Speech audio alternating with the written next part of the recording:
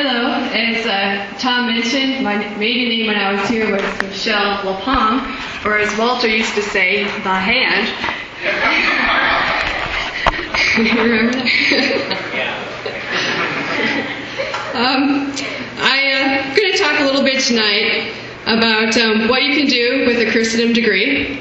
I've done a number of things with it, worked for a nonprofit, a private firm, even a public company. So what can you do with it? How do you actually get ahead? And how does one make it meaningful? How many here right now have any clue what they're going to do after Christendom? Okay, a few of you do. It's actually a pretty common question that we face. You may have a general idea, but what specific job are you going to have? What specific direction are you going to go? You may not. I didn't know, even as a senior at Christendom College. So in fact, it's been a question that 20-somethings have been asking themselves for many years. I want to show you a movie clip from Amazing Grace. Has anyone here seen the movie? Okay. It's based on a true story about a man born in the 18th century. His name is William Wilberforce. He was born in England, and he graduated from St. John's College in Cambridge with a Bachelor of Arts. At 21, he was not only graduating, but he also had a conversion and became an evangelical Christian. He found God, and he was very moved suddenly to do something different and more meaningful with his life. But he was also very talented. He had a mesmerizing speaking voice, and he was wondering, really, should he take that voice and that talent and apply it to ministry, or should he go out and be active and continue in his political career? And he wrote a letter to his friend at the time, William Pitt. William Pitt later went on to become Prime Minister of England. And in the letter, he was explaining this struggle to William. And I'm going to show a scene now where William has just read the letter, and he's giving William Wilberforce some feedback on it. William Pitt is putting forth a proposition to William Wilberforce that he intends to go forward and become Prime Minister of England in a very short period of time. And he puts the question to William Wilberforce: do you intend to use your beautiful voice to praise the Lord or change the world? That's really the question William was debating in his life at that moment, at the age of 21. Same age as many of you are. It's an excellent question, really, because, like I mentioned, I didn't even know the specific direction my life would take as a senior at Christendom College. But I did know that I needed a path to get a job, and I wanted to do something meaningful with my life. So I was aware of this organization, this pro-life group, Human Life International. I found out they had an internship, or someone from Christendom had once done an internship there, and I applied for it. I got the internship, completed it in my last year at Christendom, and on the very last day of my internship, I was offered a job to come back after I graduated. Now, working for a nonprofit organization has some benefits, and I kind of wanted to go into that. What are the pluses and the minuses? First of all, typically if it's a smaller growing organization, there is more room for advancement, more opportunity there. The pay is lower, but you do get the benefit of the satisfaction that what you're doing is directly helping mankind. And it's a bit like the Legion of Mary, where when you go door to door, every time the door is open, there's a chance to touch someone's soul. So you're really only limited by the number of doors on which you can knock. And at a nonprofit organization, your biggest limitation is really yourself. It will take all of you if you let it. It will consume you if you let it. But it will also give you a satisfaction that you may not find in any other type of job. Now, how does God come into the picture? Well, the number of internships that were available at Human Life International, the one that was there for me was the one that was in the development department, the fundraising department. Okay? So there I learned how to raise money for nonprofits, how to work with donors, how to send direct mail appeals, and all that sort of thing. Soon after I became director of development, I was there maybe a short period of time, and an opening happened. I assumed some of the roles of being the director of development, and I was given that job. A year or so later, the organization was growing, and they needed a director of human resources, so I assumed that role. Pretty soon, now in my role of HR, I was able to hire a capable person who was very talented, and he took over some of the development and the fundraising work.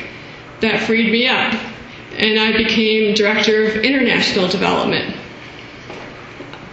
About a couple years after that, international development was growing, and so was the organization, and then I was promoted to assistant vice president. So within a short period of time, I joined the organization as an internship, and within 4 or 5 years, I was the assistant vice president of the organization. Now that's the kind of rapid advancement you can have in a smaller nonprofit organization if you put your mind to it. Would I have had that same opportunity in a larger public company at that age? I don't think so. But in fact, being assistant vice president, it carried me to many countries. I've been to more than 20 countries now. I was in Poland soon after the fall of communist rule. I walked through the villages outside of Nairobi where there's no running water, where they're teaching natural family planning on a cloth hung up in a hut, basically. I have been inside the Sydney Opera House in Australia. I visited the chapel where Mary appeared to St. Catherine Labouré and gave her the miraculous medal in Paris. And I've even driven on the Autobahn in Germany. So that job took me all over the world in a very short period of time. Now, what was behind all that? Well, it was a lot of energy. Turns out one thing you've got in abundance in your 20s is energy. So if you apply it, I found that the results were directly proportional to how much energy I put into something. If I was passionate about it, if I followed through on it, if I really focused on it, results happened. We opened up an office in New Zealand, which is still open today. We've got 2 offices in New Zealand now, in fact, and a crisis pregnancy center that wasn't there before. Office in Australia, in Ireland that's still in existence, even in Germany and Austria. So there have been lasting effects from that energy. At one point, I went with Father Marks on a tour of Ireland. There was this young girl in her teens, she's about 12 years old, and her name was Jana Jessen. Her mother had actually tried to abort her, and she was so resilient, she survived the abortion. She was born and, she survived as a baby. She had some physical defects, but she had a decent singing voice. And Human Life International took her on a tour all around Ireland at the time when there was some major legislation that was being debated. So I went on this tour with Father Marks and Janet Jessen all up and down the country, and really had an impact on how people thought about abortion in Ireland. It was a fantastic experience. As Director of Human Resources, I even helped build a staff of 100 people. And really over that time, I was there for 7 years, the organization grew from donations of around a few $100,000 to donations of over $12 million annually. That's in the United States and around the world. So I was a part of that. Now, I kind of want to share with you what I learned along the way, because as you're going into your first job following college, there are a few hard lessons that you learned, and I kind of want to give you a little bit insight into what was useful for me or what I would have liked to have heard. First of all, I figured out that I had to look like I held the higher job than I did.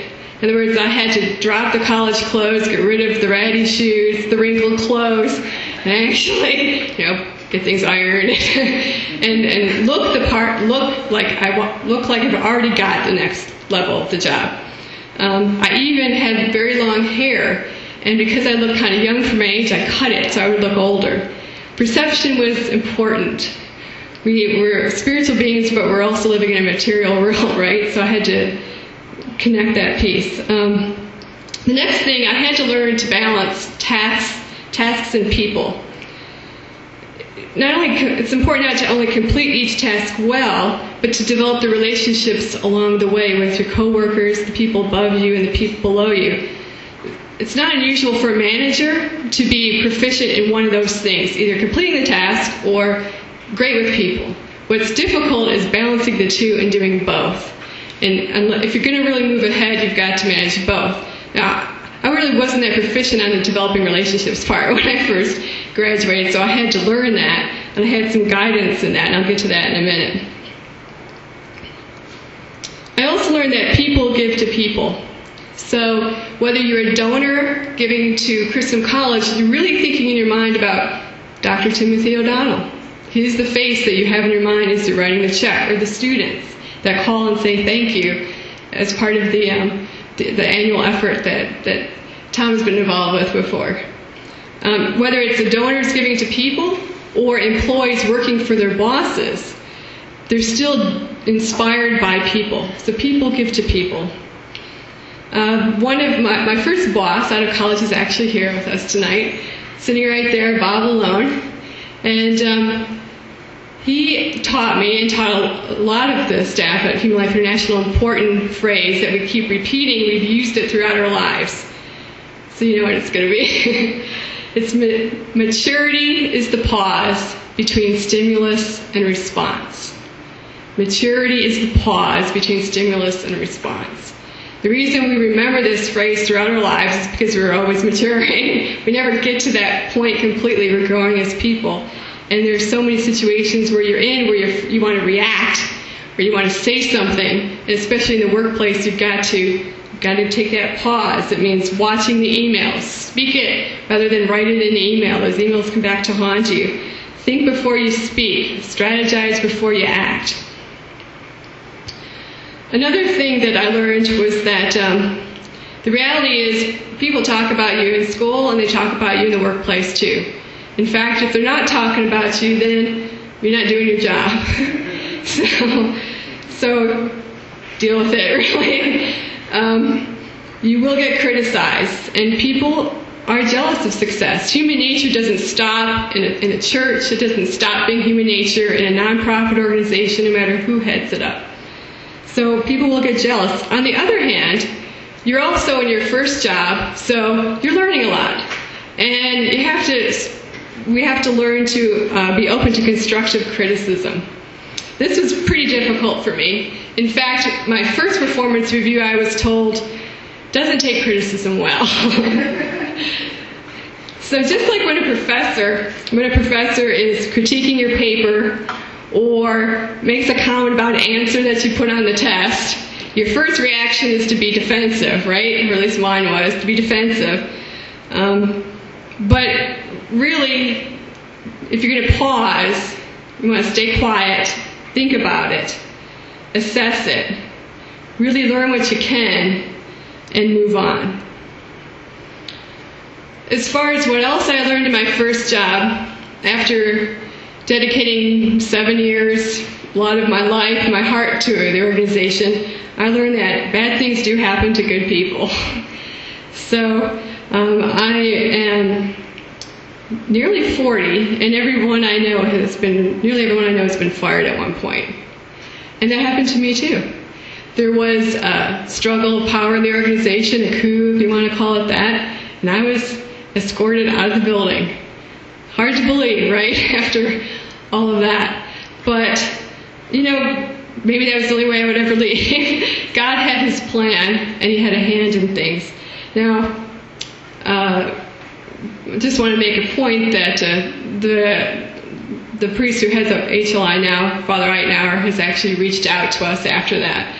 And things have been reconciled and so forth years down the road. But at the time, it was pretty traumatic. to have to go through that.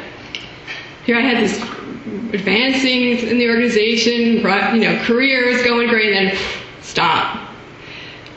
Well, what did I do with that? One thing I learned is that don't get too comfortable. You are replaceable in the job market. There's always someone, just like in school, in college, and throughout your life, there's always going to be someone smarter than you, and comfortingly, there's always someone about a little less smart too. So you can get through. But the other thing was that I learned to separate the cause from the job.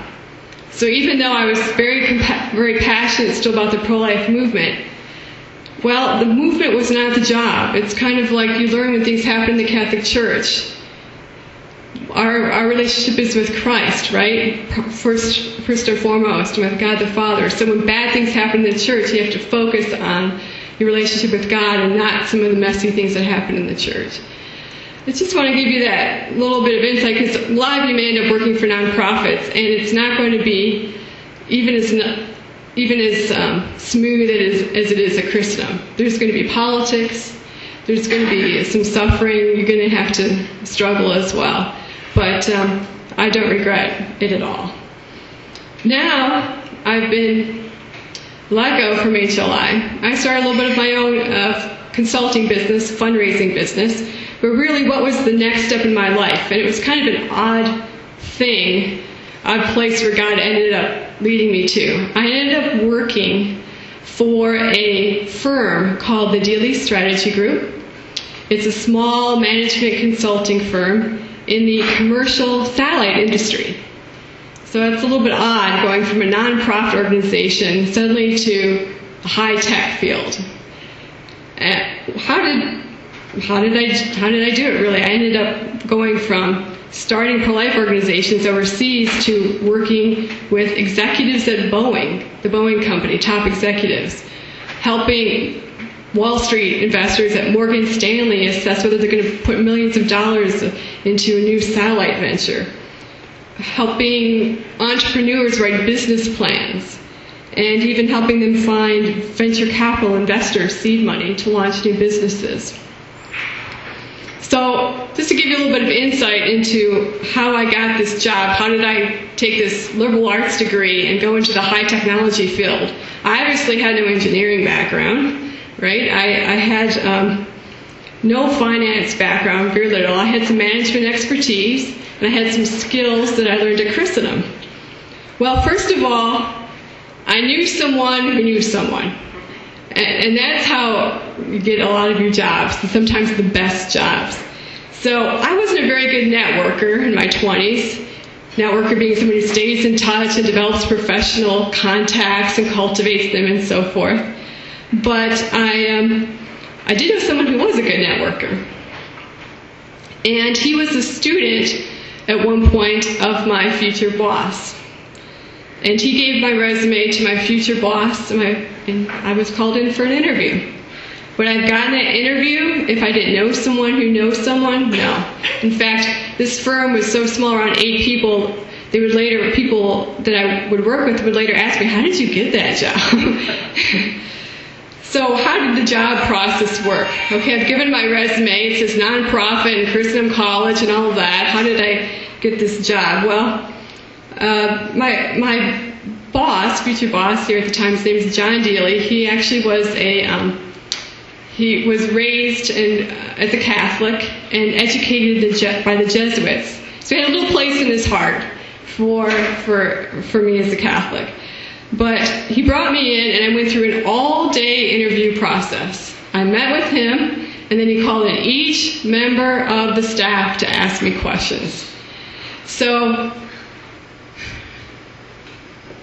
what could I say? I didn't really know a lot about satellites, how they worked. He asked me, did I have any engineering background? And my response was, well, my dad is a computer engineer. It must be in my genes. He said, okay, I can accept that. And after the whole day, I left, and at the end they said, okay, well, we'd like a writing sample from you. Turns out they had just signed this big contract with the Boeing company, and really what he wanted was someone who could write and edit. All all right, I can do that. So I thought, okay, now I have to give the best writing sample I can find. Now, what did I find?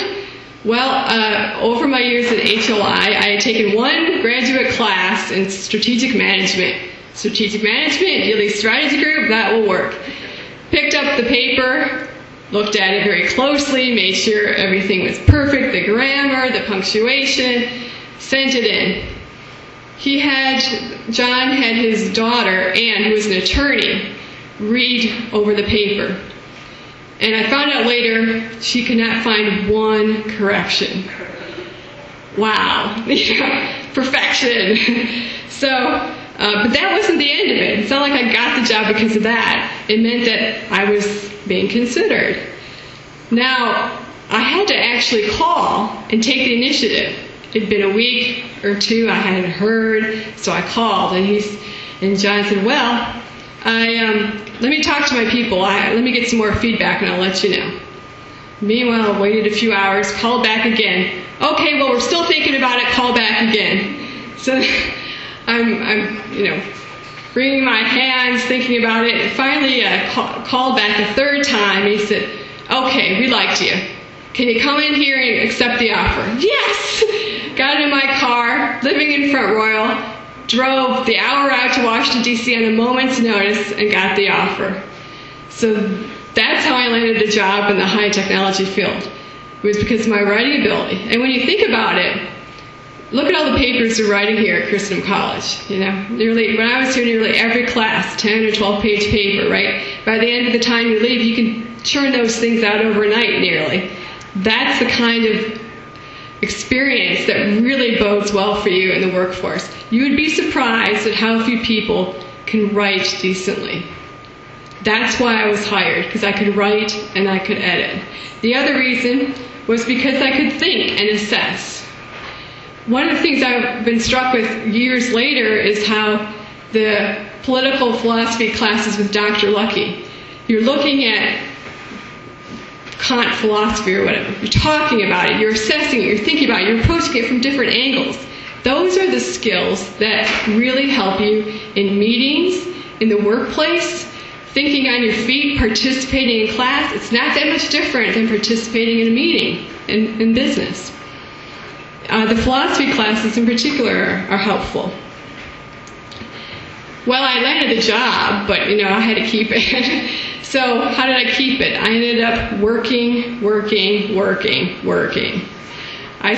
I would start work. The day was actually set from 8:30 in the morning until 6:30 at night, and often I would work till 8 or 9 o'clock at night. That was for a couple of years. That was earning my way. It brings up the point that no matter where you are, if you're going to move ahead, you got to work harder than the next guy, and smarter too.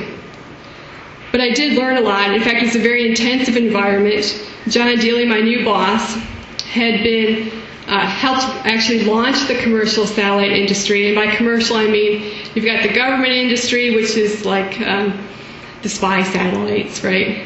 But then you also have the commercial industry, which takes the communications from your cell phone. How do you think you talk to someone in Australia? It's going over satellite. Or sends your media feed from Iraq over to the United States on Fox News. That's the commercial satellite industry.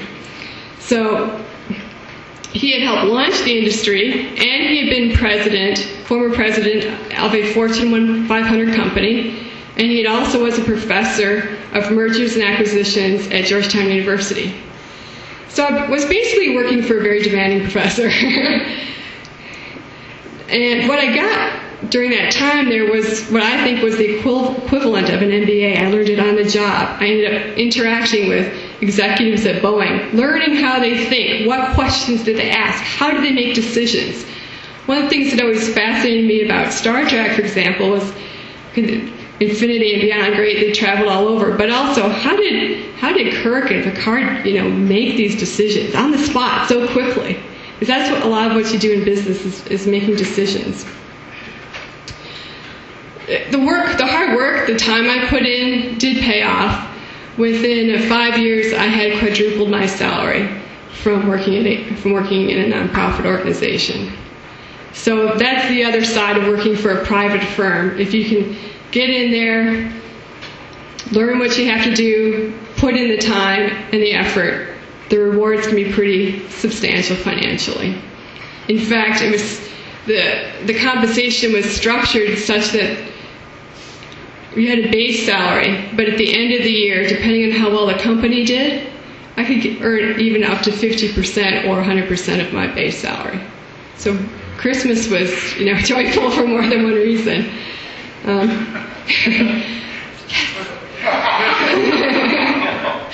All right, now what did John teach me? John actually is the kind of person that top executives in the field will go to him for career advice. So I want to pass a little bit of what I learned on to you all. One of the things that was sort of pounded into me was transaction completion. And what does that mean? It's really do something and then follow up to make sure it was done correctly. It's a basic management principle because say you have a staff or you have an employee, you delegate something, they have to send a report to another person. Well, follow up and ask them, did they get the report? If you're asking a question about, did a vendor get paid $1 million? 2 days later, follow up. Did that actually happen? You won't believe it's a simple thing. We thought, oh, this guy is crazy. He's making us email things and then call the executives to make sure they receive the report, these presentations that we prepared. But you'd be surprised how many times if we hadn't called or if we hadn't followed up, something would have gotten messed up. And you just would thank yourself and say, it's a good thing I did it. The other thing he drilled into us was to read the contract. I know this sounds kind of foreign to you all, but it's like read the textbook, right? There's some value to it because when you go into a meeting or you're being asked a question by your boss, well, you're the one that actually read the contract or the equivalent of reading the textbook. You actually have a little bit deeper knowledge and you can answer the question. You also need to be able to support your facts. Preparing for meetings is like preparing for a test. Read the contract, read the emails that you got surrounding the issue, and then go in there. Now sometimes there are competing priorities. So instead of just preparing, you cram, right? You bring the stuff, try to read it as fast as you can, but you go in there. But definitely you got to do something, either prepare or cram for the meeting. When you're in a meeting and a boss asks you a question, it's important to answer the question directly. It's not a time for a soliloquy. So when you think about when you participate in class, do you ahead of time say in your mind how the question is going to come out? You kind of practice it in your head a little bit or you think about it. Sometimes you do, sometimes you don't. But when you're asked a question by like the CEO of a company, it's good to come out with either yes, no, in the very first part of the answer, or if you don't know, it's okay, but say, I'll check on it and get right back to you. But start off with yes or no, and then you can go ahead and give your explanation. Otherwise, if you give your explanation first, they're just like waiting for you to get to the point where you answer the question. So be direct and get back to your executive right away if you don't know. In dealing with people in the workplace, everyone's got their own priorities, their own deadlines, and they're not yours. But meanwhile, you've got to go ahead and prepare a report, or you've got to get a contract executed or get something accomplished. If you keep sending out emails, you get no response. What I was taught was, well, get up off your seat, walk over and talk to the person. Right? That's like I try to instill this in my own staff because there's a tendency to just send an email. We're like a text message world, right? Send an email. But if it doesn't work, hey, that's where the developing relationships part comes in. Get up, walk over, talk to the person. You'll be amazed at the results you'll get. Better than if you just kept sending the emails. The other thing is, you don't want to be in a position where you're offering an excuse. Well, so-and-so didn't get back to me. That doesn't fly. That just doesn't fly in the corporate world. You got to make things happen. Well, I had, speaking of being in meetings, I had sort of a soft voice. And I was taught, I had to be trained to really project my voice in a meeting. So it's not good enough to just be confident, you've got to sound confident too. And for a woman, I had to actually go a little bit lower in my resonance, the resonance of my voice, so I could project. And even before I would go into a meeting, John would say to me, now remember, project, right? So these are things that, it's helpful to have somebody tell you. It's helpful to get this guidance.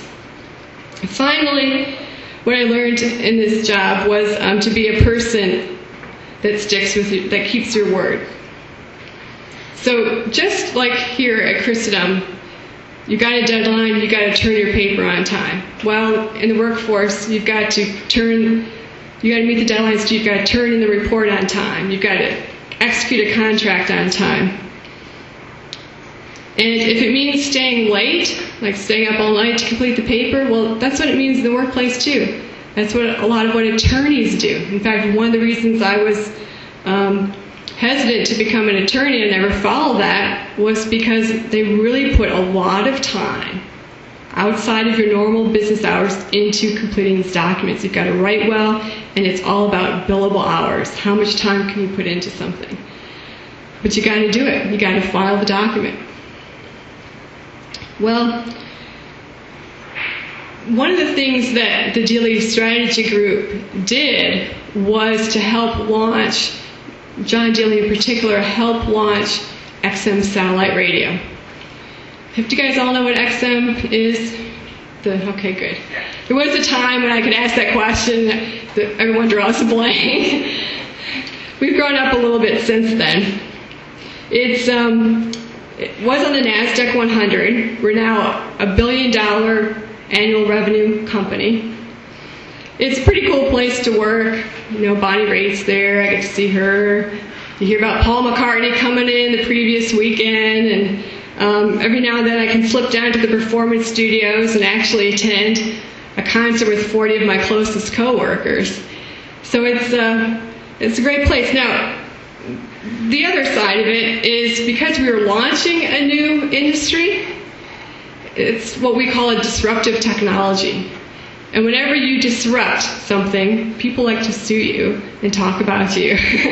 So we've actually had, so many lawsuits. In addition to the cool part of attending conferences and seeing celebrities, we also had to be very careful about what we put in writing. We had to have our offices swept for what's called discovery, because lawyers would come in and take all of our documents to see if they were applicable to various lawsuits. Basically, everyone wanted a piece of us in terms of money. And you get a little gun-shy and also used to just working in that environment. We had a very big rivalry with the one other satellite radio company in the United States. That company is called Sirius Satellite Radio. It's sort of like the East versus West game. The rivalry never goes away. We're going to beat them, we're going to crush them. So, and we, starting a company, was very much like that. So, very similar in a way to working for a nonprofit, right? You've got a cause, you've got to win, you're going to end abortion. Well, here, it's a sort of a business type cause. We're going to bring satellite radio, and we're going to crush Sirius satellite radio. The other thing that was different about working in a public company versus a nonprofit or a private firm was that, I not only have a boss to report to and a board of directors, but I got a whole bunch of shareholders that own stock. I've got millions of people. It's almost like, who don't I report to, really? And you're also interacting with so many different groups and departments that it's really not about power as much as it is about teamwork if you're going to move forward and launch a new industry. I also got involved in accounting regulations and disclosures. Basically, as a person who's an employee in a public company, you have to ask yourself, what do shareholders, basically the owners of a company, have a right to know? And if you have integrity, you've got to tell them. This is the whole Enron issue. So we spend a lot of time thinking about, are we giving the proper disclosure? Are our books and records accurate? Do we have integrity in how we deal with people? I'm going to talk a minute about being a Catholic in a secular workforce. Because up until that point, I'd been in a very Catholic environment at Human Life International. We were paid to go to daily Mass. That was part of our lunch period, right? And in a private firm, well, it's small enough. My faith was supported. I was told to go and attend Good Friday prayer. That was a good thing. But now I'm in a secular workforce and working with 1,000 people. Okay, how Catholic can you be? Well, I don't have religious articles on my desk. I am careful about how I speak to people generally. But you find out soon enough who's Catholic also, or who's Christian, through things like comments such as, oh yes, Easter weekend I'm going to Mass on Sunday. Oh, I am too. Yes, I'm a practicing Catholic. Oh, really? That's how you find out how even some of the top executives in the company are practicing Catholics, and then you know. Also, over time, people suspect. They get to know. For example, I really, swearing occurs in the workplace. Usually, I don't swear. And I suddenly found it odd that people around me didn't swear either, or if they did, they would apologize. So it's just really about treating other people with respect, and that you would get that back too. Over time, I ended up developing closer relationships with people, and then you might be able to have the opportunity to talk to them about, gee, have you thought about going back to church? Or, this is what my faith means to me.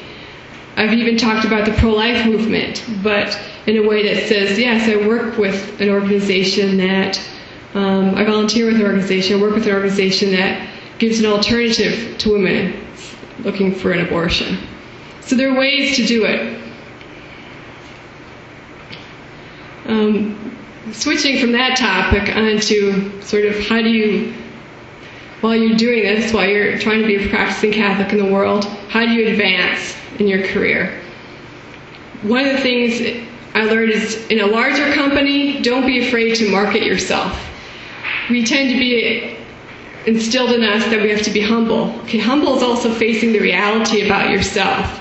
So it's okay to let your boss know, hey, I thought of this, I've got this idea. Or to let the CFO know, several levels up, this is something that I completed. Not in a bragging way, but more in an informative way. Also in a meeting, you can speak up, and people then learn to respect you for what you say and the knowledge that you carry. I started as a contractor at XM, and I wasn't given the most glamorous job when I first started there. Here I had been working for a management consulting company, talking with Boeing executives and all of that, and going to Wall Street. But what they needed at XM was something completely different. We were about to launch service. We had put up 2 satellites in the sky to provide the radio service, but we also had an 800 repeater network. We had to build 800 repeaters across the entire United States. We had to do it really fast. So what they needed was someone to come in and help them with that. It was pretty much, I walked in, here's a whole bunch of documents, architectural drawings. Okay, fix this. It was a sink or swim type situation. And my big job, I say that sarcastically, was to create a map of the United States. And I had color push pins. And the color of each pushpin designated how complete the repeater site was. So if the site was complete, it was red. Real exciting, right? But the interesting thing was that this was important to the CEO. And once a week, he would walk over to that map, and he wanted to see how many red pushpins there were in that map. So I did okay with that. I was a little, okay, this is one of those jobs you just do, right? But after I did that well, they started giving me more work. and more complex work. And it turns out that, well, the construction contractor who was building the repeater sites would send us bills, like a folder this thick. And they decided to give them to me, along with a contract that was about this thick. And the bills came into folders this thick every month and say, tell us if we should pay it. Okay. Back to reading the contract. And then I started digging into it, a lot of detail. Now here's the thing. Sometimes the work can be tedious. But what do you get out of it? Well, it got a little bit more interesting when I found a couple of errors. And then I thought, well, I wonder how many more I could find. I wonder, gee, it's a large program. I wonder if all the work is even being done correctly. And the more I dug, it's like CSI. The more I dug, I found $2 million in billing errors and overbilling. All right. This is interesting now. Suddenly, there were negotiations. Top executives were involved, and we ended up coming to an agreement where I did save the company $2 million. So then they figured I was good at finance. Now this is kind of funny or ironic, because in every job I had had so far, I was told, you really should learn more about finance. You really need to beef up that area of your expertise. And it was one of those areas where I thought, I never saw myself doing that. I'm more of a writer. But what do you know? They taught me accounting. Now, I had no background in accounting. I hadn't taken an accounting class. I never taught debits and credits. What are those? How does the whole thing work? But they taught me accounting. That's what needed to be done. So before you knew it, I was closing the books for one of the major cost centers there. And once I learned about the numbers, they said, well, we need a budget. We started planning budgets. And it wasn't long before I was building the budget for a $300 million cost center within the group, and closing the books, and reviewing the contracts, etc. I guess the point here is that don't underestimate your abilities. Just because you haven't done it doesn't mean you can't. Eventually, the CEO even pulled me out of what I was doing to help write a script for the quarterly conference call. And what this is, it's when the company gets on the phone and talks to shareholders and Wall Street. And they get to ask questions. But first you have to come up with a report about your financials every month. And I would write that script. Now, why did I get pulled into that? That was not part of my regular job at XM. It goes back to the writing again. Gee, those Christendom papers really paid off. So I got to work with the top executives of the company, help them craft a message that we gave to the public about our financial results. And it was also became a tool for the company to really, it's like a retreat in a way. We really started hashing out, what did we do? What did we succeed at? Why did we fail? What are we going to do next time? Really, it was a great learning experience. Basically, I got these higher tasks because I performed even the tedious ones and the smaller ones well. So once you perform them well, they like to give you more. And your complexity will increase. The challenges will increase. It takes a little bit of patience to get to that point sometimes, because you're feeling I can be way up there doing something more interesting, but you will get there. And I found in my experience that I do the job at the higher level first, and then I've been promoted. In fact, I was promoted last week. So I'm now Vice President of Finance at XM Satellite Radio.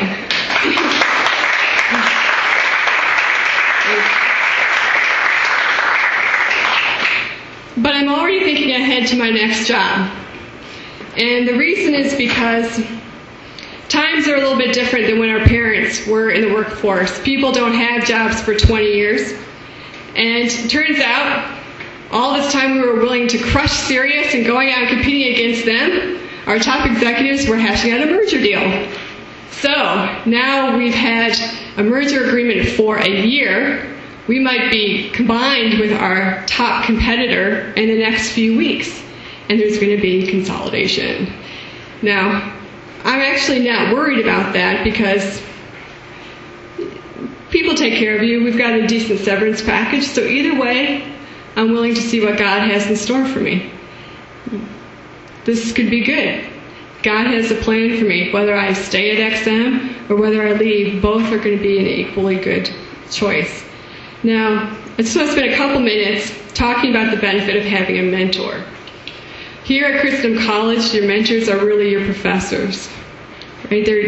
They're teaching you knowledge, but also they're teaching you more than that. And you've got a unique opportunity here to get to know your professors in a way that a lot of college students don't. But your boss is your most likely mentor. So when you go look for a job, it's not just about the tasks you're going to be performing, but about who are you working for. In my experience, it's not so much about what I'm doing, but who I'm with. Think about how much time you're spending at work. 8 hours, 9 hours, 10 hours a day, depending. You're with these people a lot. So find a boss who's going to be a mentor to you. When I was looking at a new job, I actually had, at the time I had the offer from the Daily Strategy Group, I also had an offer to be a VP at another nonprofit. So I could have gone on and done what I had already been doing. Or I could choose something a little bit different, work for a high technology company, but also learn something from my new boss. And I chose that. In fact, William Wilberforce from Amazing Grace, he had a mentor too. His mentor was John Newton. John Newton was a slave trader who ended up becoming an Anglican minister. He wrote the hymn, Faith's Review and Expectations. We know it as Amazing Grace. This man gave William Wilberforce the support and the drive and the knowledge that he needed to carry on and persevere. A mentor actually will believe in you, supports you, mirrors you the truth about yourself. Bob was my first mentor, and look at he's here tonight. You also want to look for someone who's got integrity and loyalty in your boss. And as well, you have to have integrity too. If you make a mistake, the best thing is fess up right away. Be the one to show your boss your mistake. But before you do, come up with a solution. So you're not only giving the problem, but the solution at the same time. You'll be respected for that. The best employee, I think, actually anticipates what the boss needs before it is requested. Like when you're taking notes for class, aren't you thinking, is this going to be on the test? Is this not going to be on the test, right? Well, it's the same thing in the workforce. You want to anticipate what the company needs and what your boss needs, and have it ready. That will be impressive to them. Okay, just a few quick points here. Don't limit yourself to a specific career or type of job based on your major. My major was political science. Yay, Dr. Lucky. I learned a lot, like I said. I learned how to think, analyze, to write well, to participate in meetings, and just like I did in class, and that's carried me well. But with that degree, with the whole Christendom package, I was able to work for a nonprofit, work in the high technology field, become a vice president of finance even. The offices that I started in New Zealand, the pro-life offices in New Zealand and Germany and around the world, they're still going. They're still saving babies. Even I'm working on the side now. I've developed this consulting business where I'm working with nonprofits in the pro-life movement. And one of the things I encourage you to do is to continue to be involved in some way in the pro-life movement. If you were in Germany at the time of Hitler, what would you do? We have 42 million babies worldwide dying every year. This is the cause of our day. I was just last weekend in New Orleans. I worked with a woman whom I met through a Christendom board director, as a matter of fact. After Hurricane Katrina came through New Orleans, their crisis pregnancy center was devastated, and she needed some help fundraising to reopen it. Well, they reopened their main office last year, and this past weekend, they opened up a satellite office right next door to the largest regional abortion clinic in the area. So when a woman pulls in her car into the parking lot for the abortion clinic, she gets out and she sees a sign, free pregnancy testing, free counseling, and it's the pro-life crisis pregnancy center. She opened that up, and in the first morning they had 4 women come through the door, 4 potential lives to save. So no matter whether you're working in the pro-life movement full-time or through your parish Respect Life group or doing volunteering on the side, please participate in some way.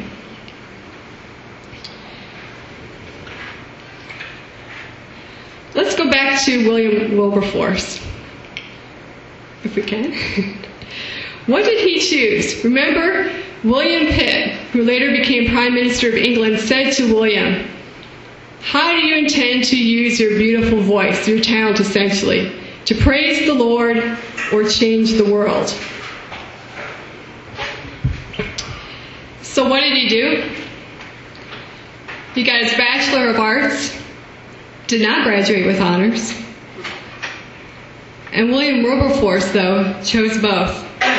He agreed, after this discussion with the abolitionist leaders, he agreed to formally lead the cause of banning slavery in Parliament. He introduced a bill, he raised public awareness, and he reintroduced the bill. And he reintroduced the bill again. He had to do it year after year as people's awareness was gradually being raised that slavery is wrong. He never faltered. Despite frustration, despite hostility, and even poor health, he brought that bill forward again year after year. And William Pitt remained his friend throughout. Finally, in 1833, following a wave of popular agitation and changing public opinion, the bill for the abolition of slavery was ensured of passing. News was rushed to William Wilberforce, who died 3 days later. He gave his life, and he was buried in Westminster Abbey next to his friend, William Pitt. On his tombstone, the inscription reads, "In an age and country fertile in great and good men, he was among the foremost of those who fixed the character of their times." So if you ask me, what can I do with a Christendom degree? Praise the Lord or change the world? May I humbly suggest you can do both.